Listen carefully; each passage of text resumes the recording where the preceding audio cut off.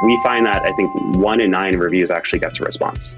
So if you think that you're one of those 80% customer-centric businesses that is really like absolutely killing it and like your customers like love you and you have superior customer service, if you're not responding to your reviews, I'm sorry to say that's just not the case.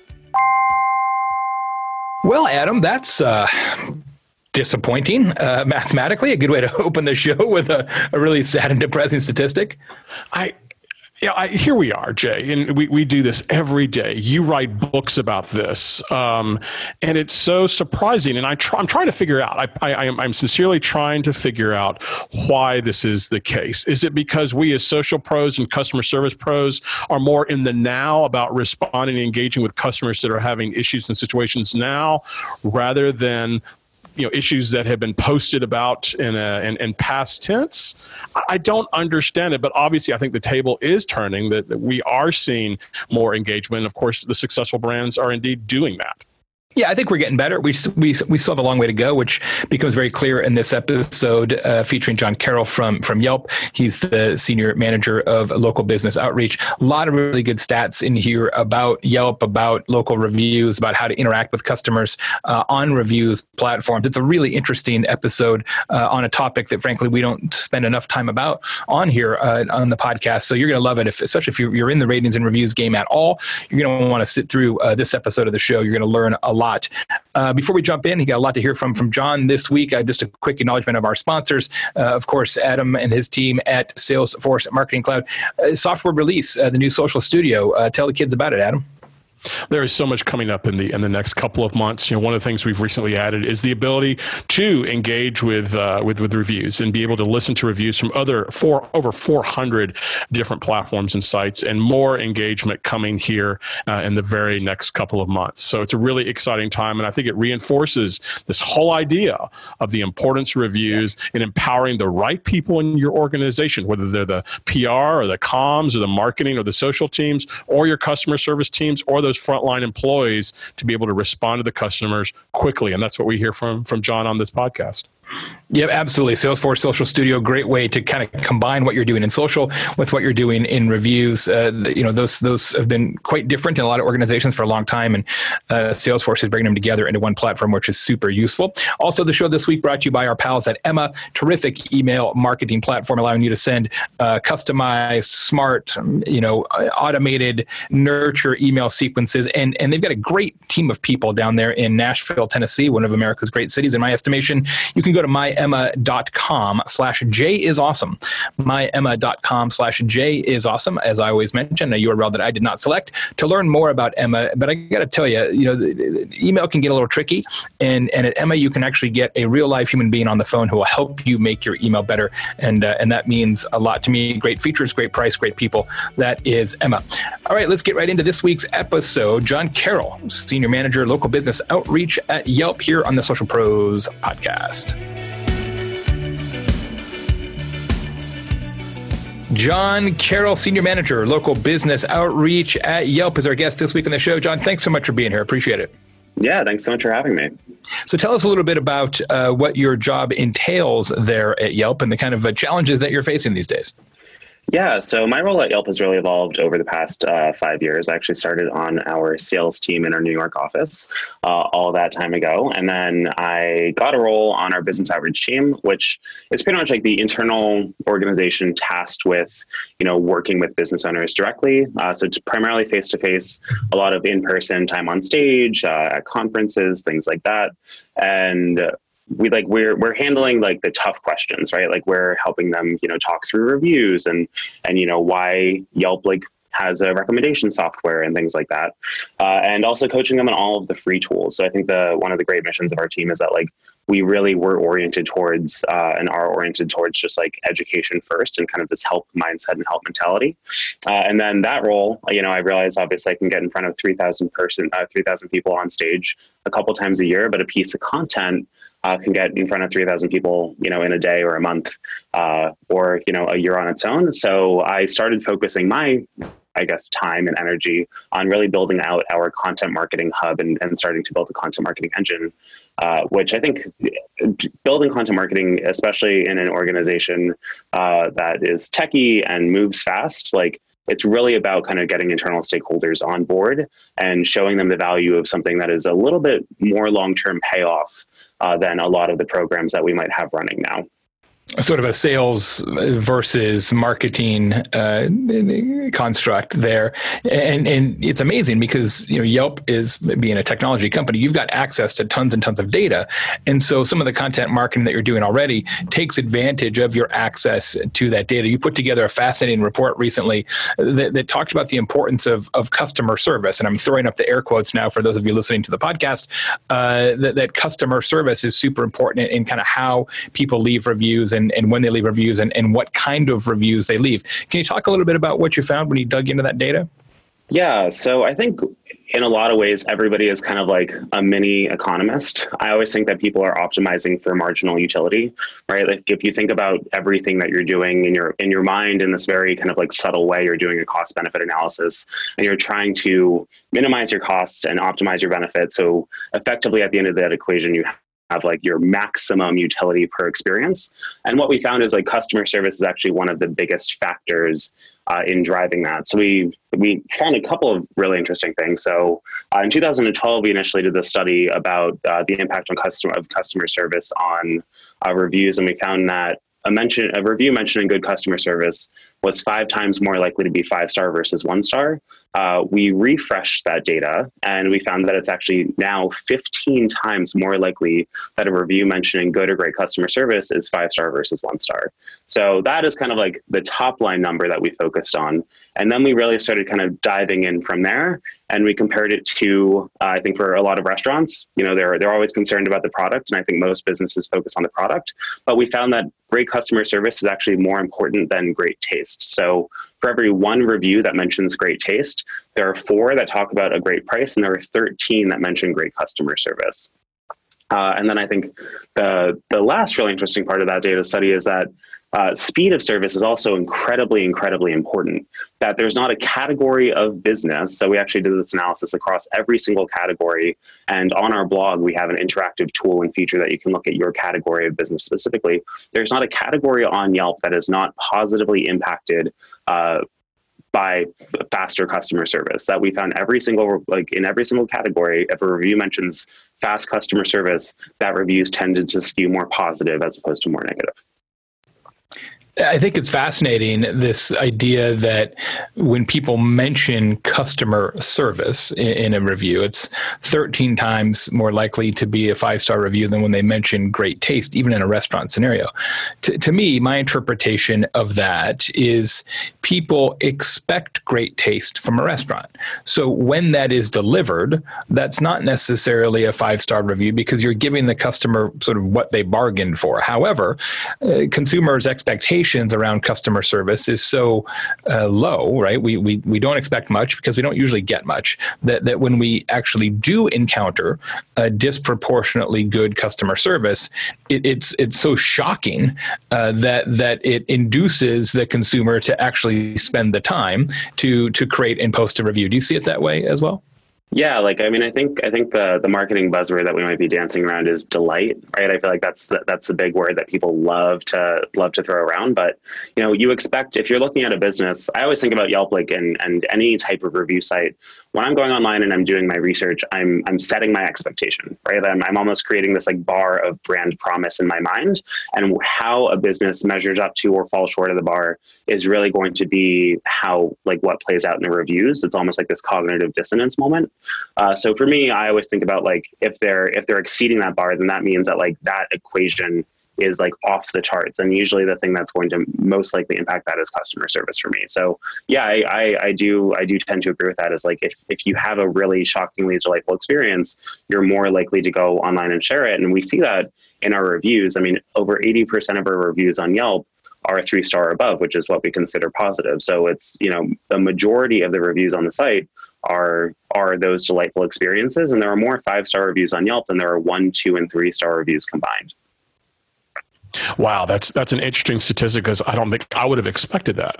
I think we oftentimes we'll focus on the trolls. John, you mentioned something that I think that's fascinating, and I agree with Jay's impression of the expectation, for example, at a restaurant that the food's going to be good. It's all about customer service. You mentioned the importance of speed of service, and I kind of want to take that to the next level and talk about speed of response or the speed of engagement with a customer, whether they're having a great 5-star review on your platform or a 1 or a 2-star review. How important is it for a brand to respond in the Yelp platform to those? And do you see any correlation with future customer service or future score when brands are more responsive and more quickly responsive? Yeah, so I think one of the really interesting stats that we kind of gleaned from that study as well is that 80% of the reviews that mentioned spoke to a manager actually result in a 1-star review still, which is pretty shocking to me because that's one of those things that it's like, this isn't, I think there was an article that came out a few months ago or maybe almost 6 months ago that was like, please, like, people just like talk to the manager, have the conversations, like don't just go online. And it turns out that those people aren't just going online. They're actually taking that step first and talking to the manager.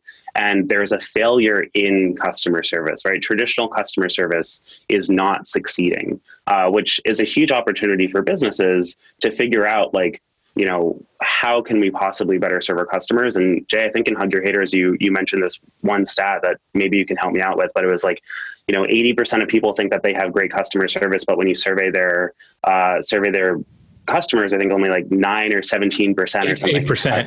Yeah. That's from Bain. Yeah. That 80% of businesses say that they deliver superior customer service, and 8% of customers agree, which just sort of shows the fundamental disconnect between how companies think they're doing in customer service and how customers think they're doing in customer service. And the thing about the managers doesn't surprise me, because my observation, and I don't have data on this, just anecdotal, is that if you experience poor customer service from a frontline team member, typically it's partially because the manager sucks too, right? So if you're like, hey, let me go see the manager, it's not very often that you've got some poor frontline people, but then a great manager, right? Sort of fish rots from the head. So that doesn't really surprise me that all of a sudden you talk to the manager and the manager's throwing gas on the fire, not water. Yeah, and there's this great business in Indio, California called TKB Bakery, and they have been on our top 100 list for the past, I think 3 or 4 years. I think 2 years ago they were the #1 business in the country. And I sat down with the daughter. It's a wholly family operated business, and Melina was just like, her name's Melina, and Melina was like, I will ask people who are making sandwiches on the line, is that a 5-star sandwich? And if they can't instantly answer yes, we throw it out and we make it again.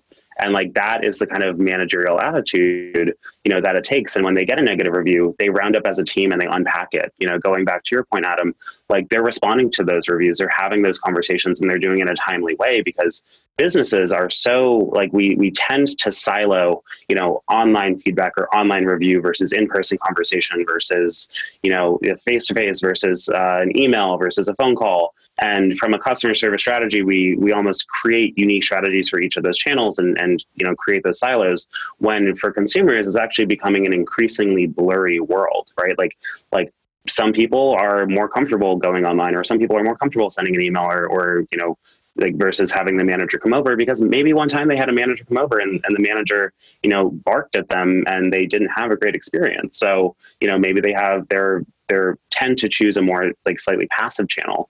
But either way, from the consumer perspective, it's identical. So businesses shouldn't really have, an overly different strategy for each of those channels. Like, the level of customer service should be the same. And if you respond promptly in person, you should respond promptly online.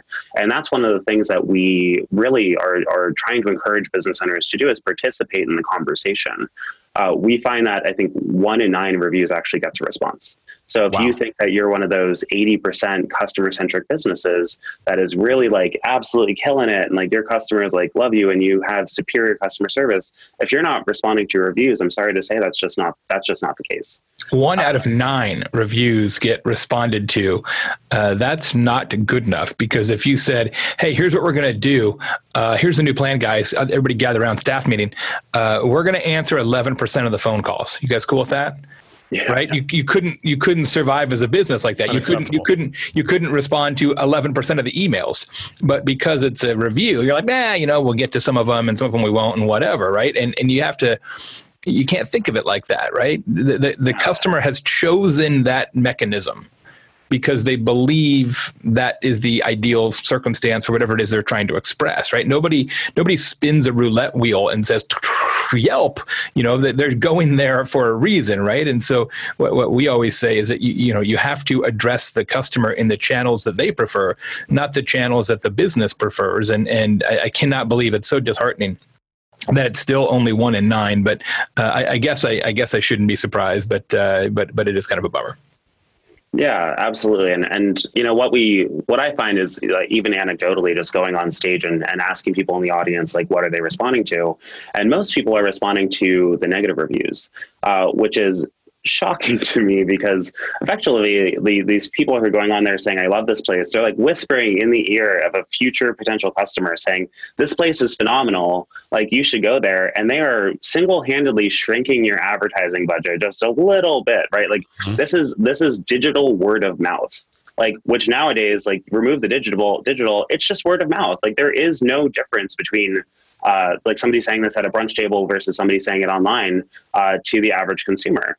And 89, I think Bright Local did a study and they found that 89% of consumers are reading the response that a business owner writes. So like I always tell people, respond publicly. So on Yelp, you can actually respond with a DM, like a direct message, or you can leave a public comment. I always say respond publicly because at least you're getting credit for it.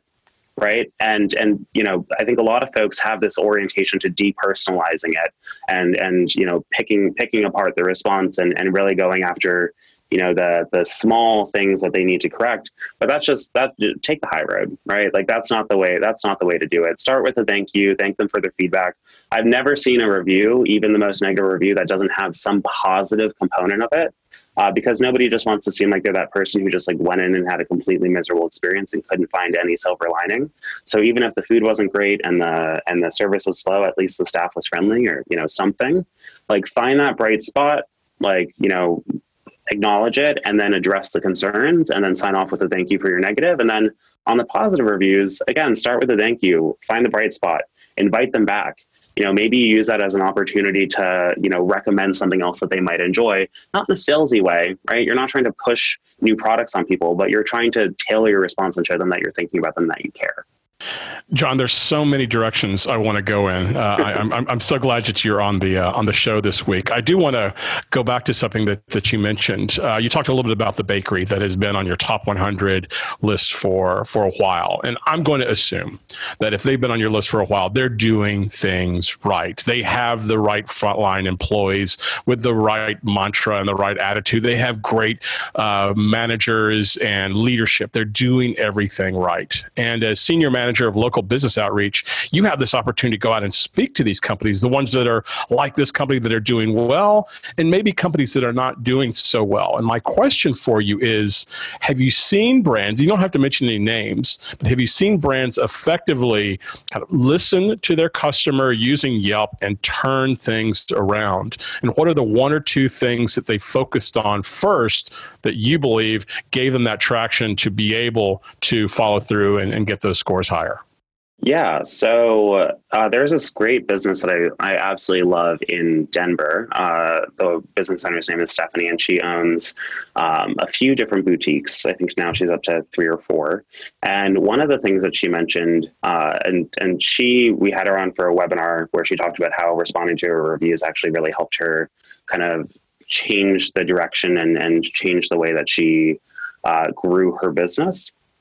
And one of the things that she mentioned was she talked about, this one customer who came in and she's a small boutique, right? So during off hours, she's staffing maybe one person because the overhead of staffing more than one person is frankly too much, especially in the off hours. So she had this one review where somebody came in and like it just happened to be the time that there were 2 customers in the store. One of them was being helped by the customer, the employee, and this other person was kind of walking around.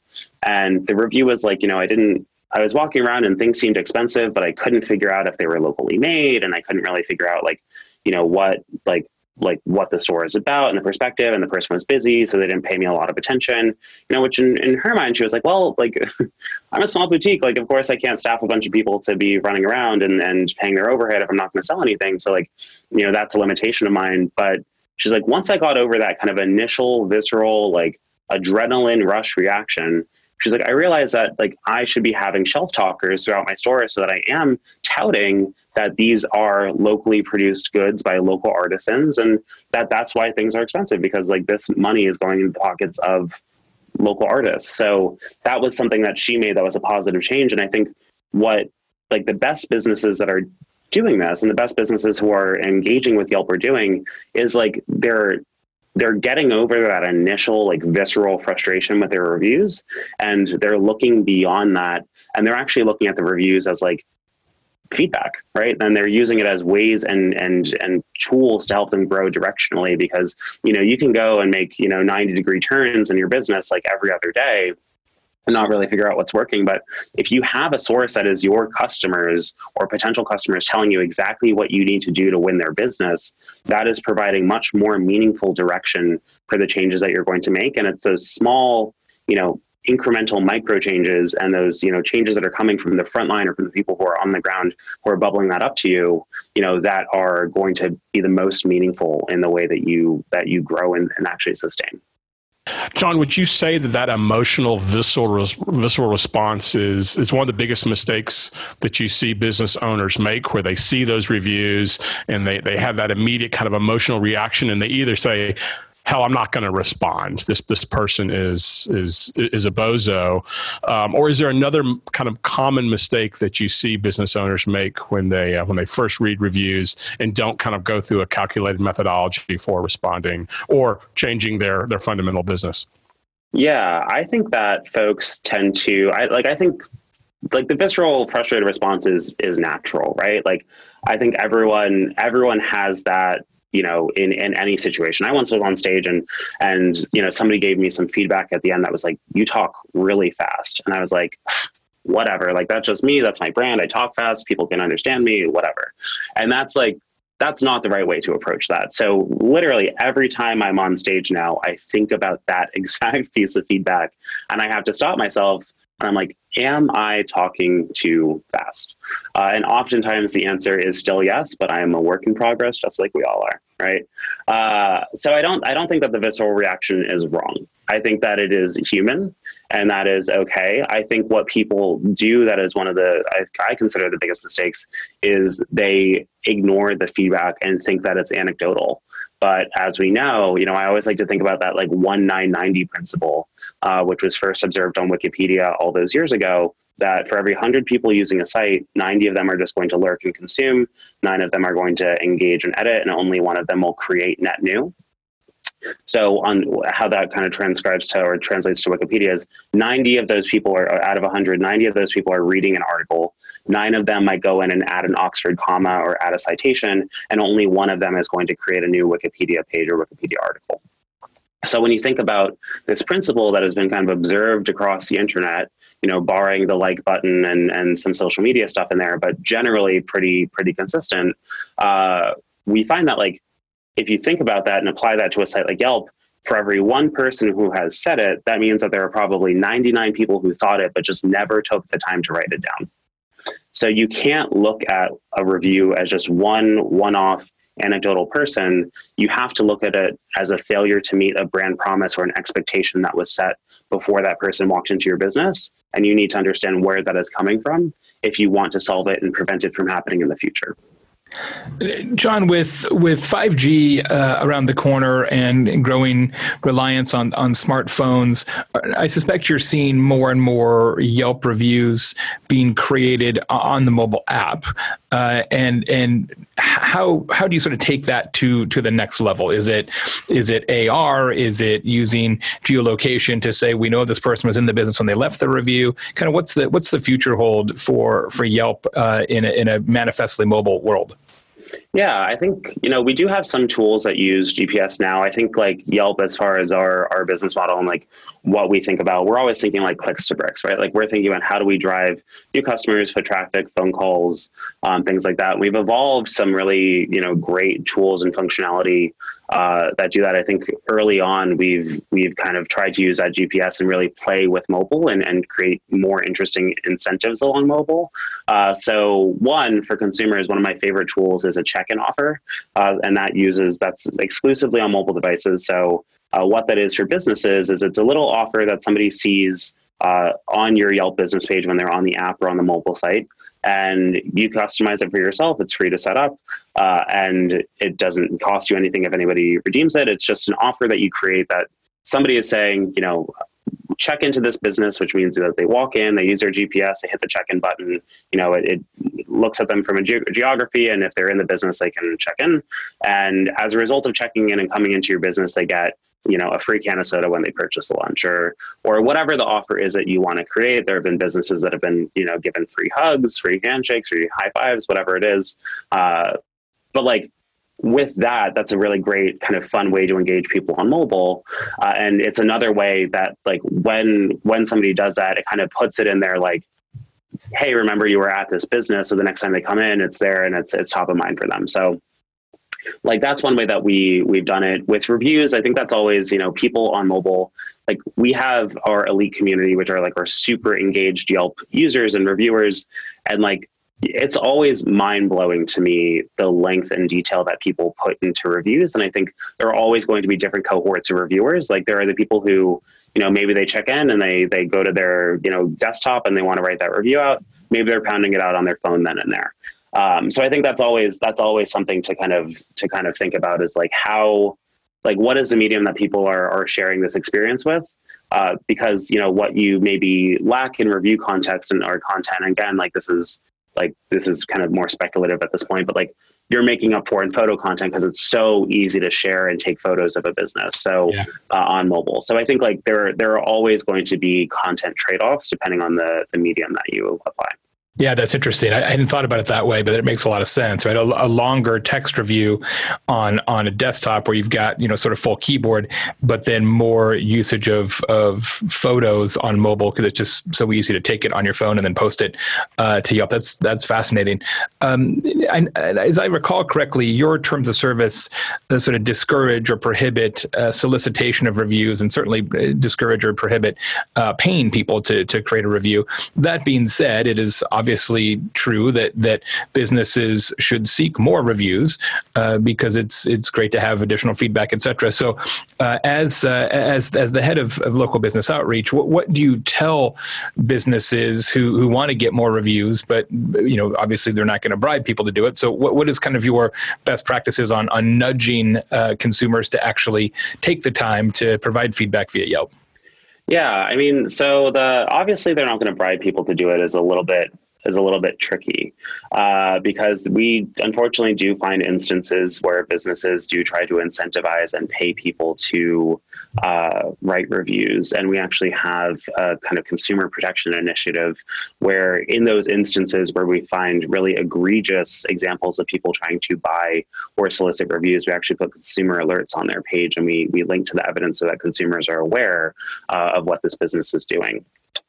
And I always start with kind of this pretty simple anecdote and story for businesses. And most people can relate to it. And I think it really paints the don't ask for reviews in a slightly different light. Because for me, like I think as a business, when you're concerned kind of myopically on growing your business and you're trying to think about like, how do you get it to the next level and the next step? And you think like, well, reviews are really important. And I see this person down the street and they have 100 reviews and I only have 10. So I need to get to 100. And like, it just becomes this focus and this fixation, and you almost become like irrationally attached to it in some regards. And we'll do really, I mean, almost anything. And I actually find that asking for reviews can damage your relationships with customers. And I've been in a few instances myself where I've actually not gone to businesses like even prior to working at Yelp and drinking this don't ask a review Kool-Aid about like, I once went to a barbershop and they grabbed my wrist as I was leaving. And the guy was like, write me a review, right? Simply because I'd used his check-in offer and he knew that I was an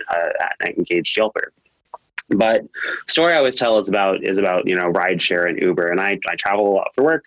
I end up taking a lot of Ubers. And if you haven't guessed already, I am definitely that person who loves a weird conversation with my Uber driver. Like, I'm just like, I get in that back seat. I'm like pretty much pulling out like the Heinz ketchup bottle and reading the conversation starters. Right. So like every once in a while, I will like end a 20-minute trip or a 20-minute conversation where like we're vibing, we're connecting, we're having weird conversations. Like, it's great. Like, both of our days are more interesting now. And as I'm getting out, the guy will just be like, 5 for 5, right, John? And like in that moment, I wonder, and I have to think like, did we just have a great 20-minute conversation because we were just like two people passing the time and vibing, and like it was just like authentic and organic? Or did we just have a great 20-minute conversation so you could get a 5-star review? And as a business, that is so toxic, right? Like, what a dangerous idea to plant in somebody's head, because you're calling into question your own integrity and your own authenticity, which is really going to undermine and undermine the confidence that you've built up with that person and with that customer. And, you always hear these stats, like if somebody comes back to your business like 3 times, and the likelihood that they come back the 4th time is like 70 whatever %. So now I'm wondering, like, if I come back that 4th time, is the customer service level just going to completely drop off? Like, can I really trust this business? And businesses spend so much money advertising and getting that new customer in the door, that like, to ask for a review that removes consent from the review equation and then puts this weird burden onus on me as a consumer, like, that's not actually doing you any favors. And that short-term gain is not going to have long-term payoff.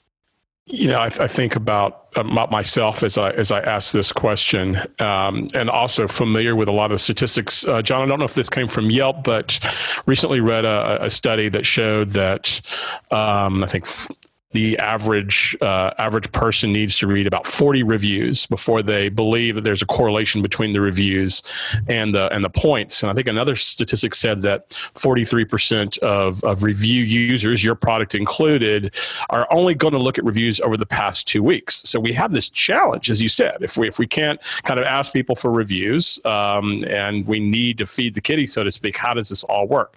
My question for you is this: have you ever done a study and looked at the review score of people's first Yelp review and seen how it trends? That, is the first review typically a negative or a very positive one? And as people give their 20th, 30th, 40th review, do points kind of mellow out?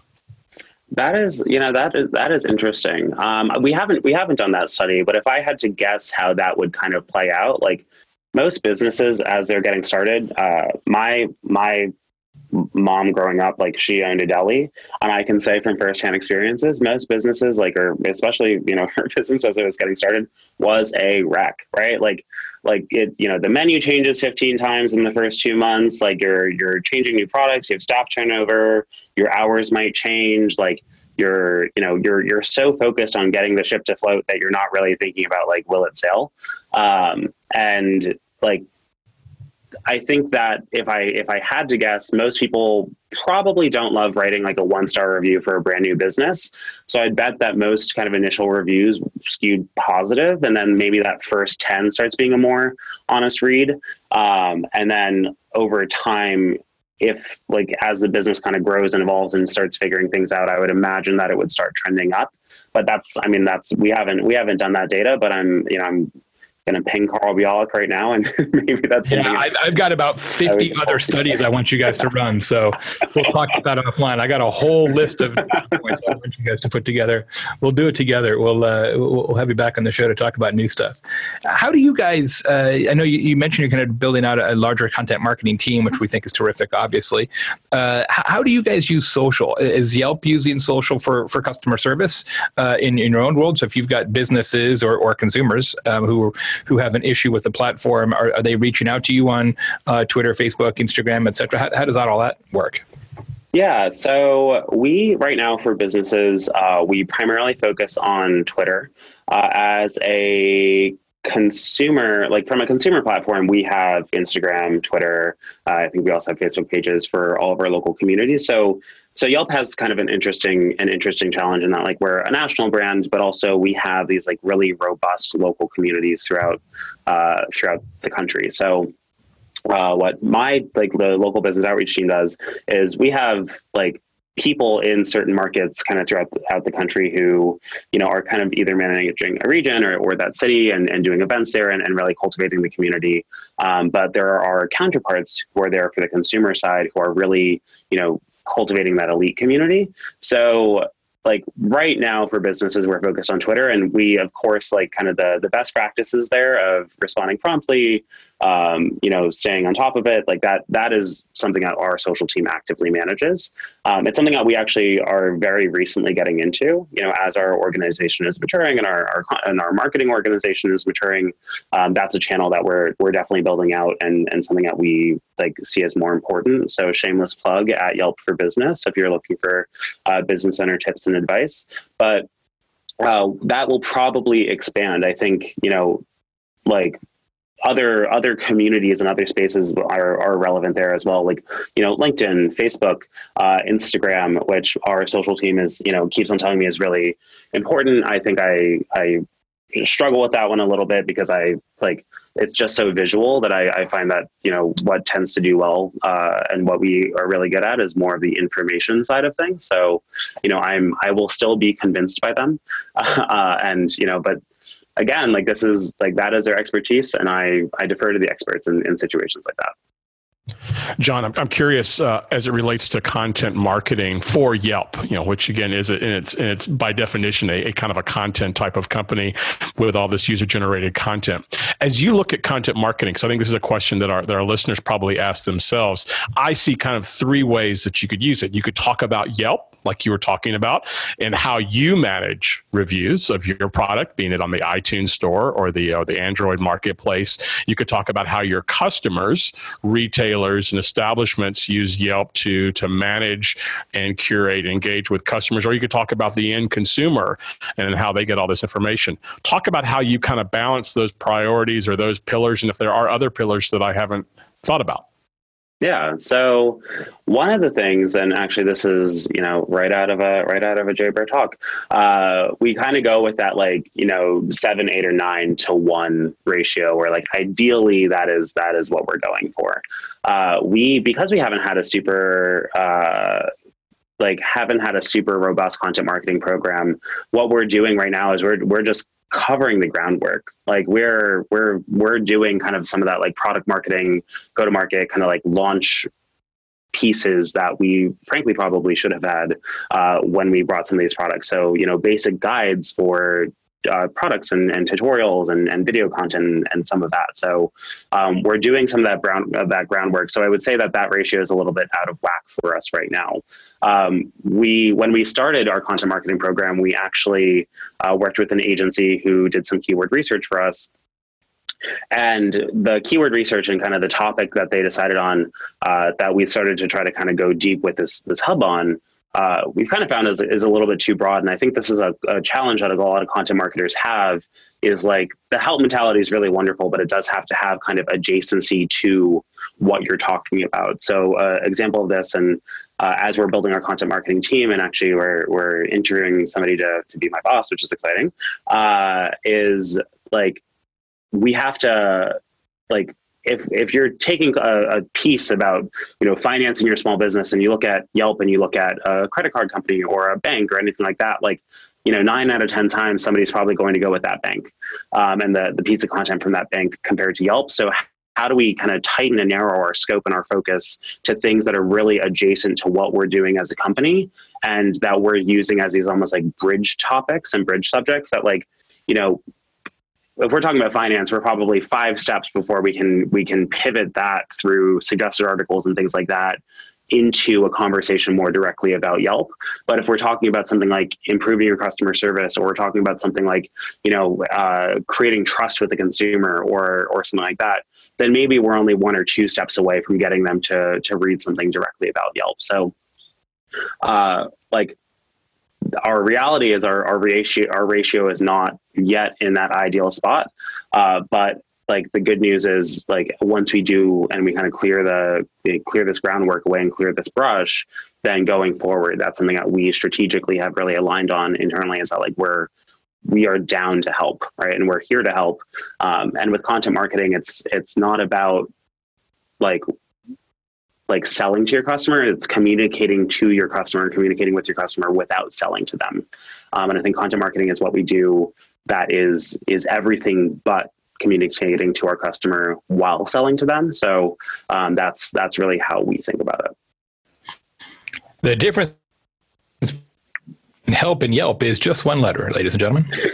So keep that in mind. I'm gonna get that tattooed somewhere on my body. Yeah, there you go. You can have that one on a T-shirt near you. But I think it's a really great idea because there's a lot of misinformation, even disinformation in the business community about Yelp and how it works and how you should handle it and those kind of things. And I think that's partially because the company hasn't done a ton of content marketing historically, and nature abhors a vacuum, right? And so without information from you, people are going to kind of draw their own conclusions or rely on other sources of content marketing. So yeah, I think it's going to really benefit the organization to lean in to that approach. Speaking of leaning in, the one thing I wanted to ask you before we get to the big two is you told us off air that you are a near legendary or perhaps truly legendary billiards player, a pool shark. And so I just want you to touch on that a little bit because we don't get a lot of pool sharks here on the Social Pros podcast. To become a pool shark requires a great deal of time and effort. And I want to know how that happened and why you chose to make that your one thing. Yeah, so that's near legendary. I'm also a fan of hyperbole, so thank you. So when I was a kid, so my parents are divorced, and when I was a kid, my dad lived in Nashua, New Hampshire, and turns out, other than like the Pheasant Lane Mall, there's not too much to do in Nashua, New Hampshire. So you can go on Yelp and confirm that there's not that. I mean, there's no dig, but back in the day, like as a 13-year-old or a 10-year-old kid, it was like I think there was Fun World, which was like in fact a very fun world, and then there was the Pheasant Lane Mall, and then there was pool. So my dad was just like, he always played pool kind of growing up. So he would take me, and like initially I was like really bad. And my dad is a hilarious guy because he is like merciless, right? Like he doesn't believe in like kiddie rules or like, oh, like you get 2 shots because you can barely hold the stick. Like he is just like, I will destroy you. And like, you will learn like true trial by fire. The only time I ever won was when he like accidentally scratched on the 8-ball. So that was my childhood. So from there, I was just like, cool, I'm going to get really good at this. And then when I moved to New York, right after school, I, tried out a bunch of kind of different activities and just trying to like make friends and things like that. And the thing that I always enjoyed doing was like every bar in New York seems to have a pool table. So I would just always end up playing there. And then through that, I actually met somebody who was in a league. And it turns out that New York has a really awesome LGBTQ pool league. And I ended up joining that league. And then briefly before I relocated to San Francisco, I was actually the president of that league. So really it started as something that I just picked up as a kid and really enjoyed doing. And then when I moved to New York, it was a great way to kind of socialize. But let me tell you this, playing pool as an adult is really a lesson in state-dependent memory, which I'm not sure if you're familiar with what that is. But state-dependent memory is pretty much like if you learn something in a certain state, like say after a couple drinks, you are going to be best in that when that state is replicated. So really, I know where this is going. Becoming good at pool is also having to become good at pool in multiple states of your life, and in multiple kind of states in itself. So multiply that hundreds of hours by 3. Yeah. And you had to learn it. You had to learn it 3 different times, 3 different ways. Yeah, pretty much. Yeah, it's amazing. I feel like pool and darts and billiard and pool. Let's see, pool, darts, and bowling. I think all share the same contradiction in that if you have a couple of beers, you all of a sudden get better, and then you get a lot worse. Right? Yeah. There's like this roller coaster situation there. This couple of beers is really helping me focus, and then it goes right off the rails. At least that's my personal experience. I remember, funny you mentioned bowling. In my first job, I remember we had this big, I was at Macy's and we had this big team offsite kind of just before the holidays. And my boss is like, oh, like, the woman who's in charge of our entire division is really good at bowling. Are you good at bowling? I'm like, no, I'm like terrible at bowling. But of course, you go to sing, it's a party, you have a couple drinks, and like I bowled a turkey. Wow. And my boss was just like, are you kidding me right now? And like, meanwhile, like the lady who's the head of the division was like all high fives all over the place, like loving it. And my boss was just like, what is going on? I thought you said you weren't good at bowling. And I was like, I wasn't. But apparently I'm not that bad.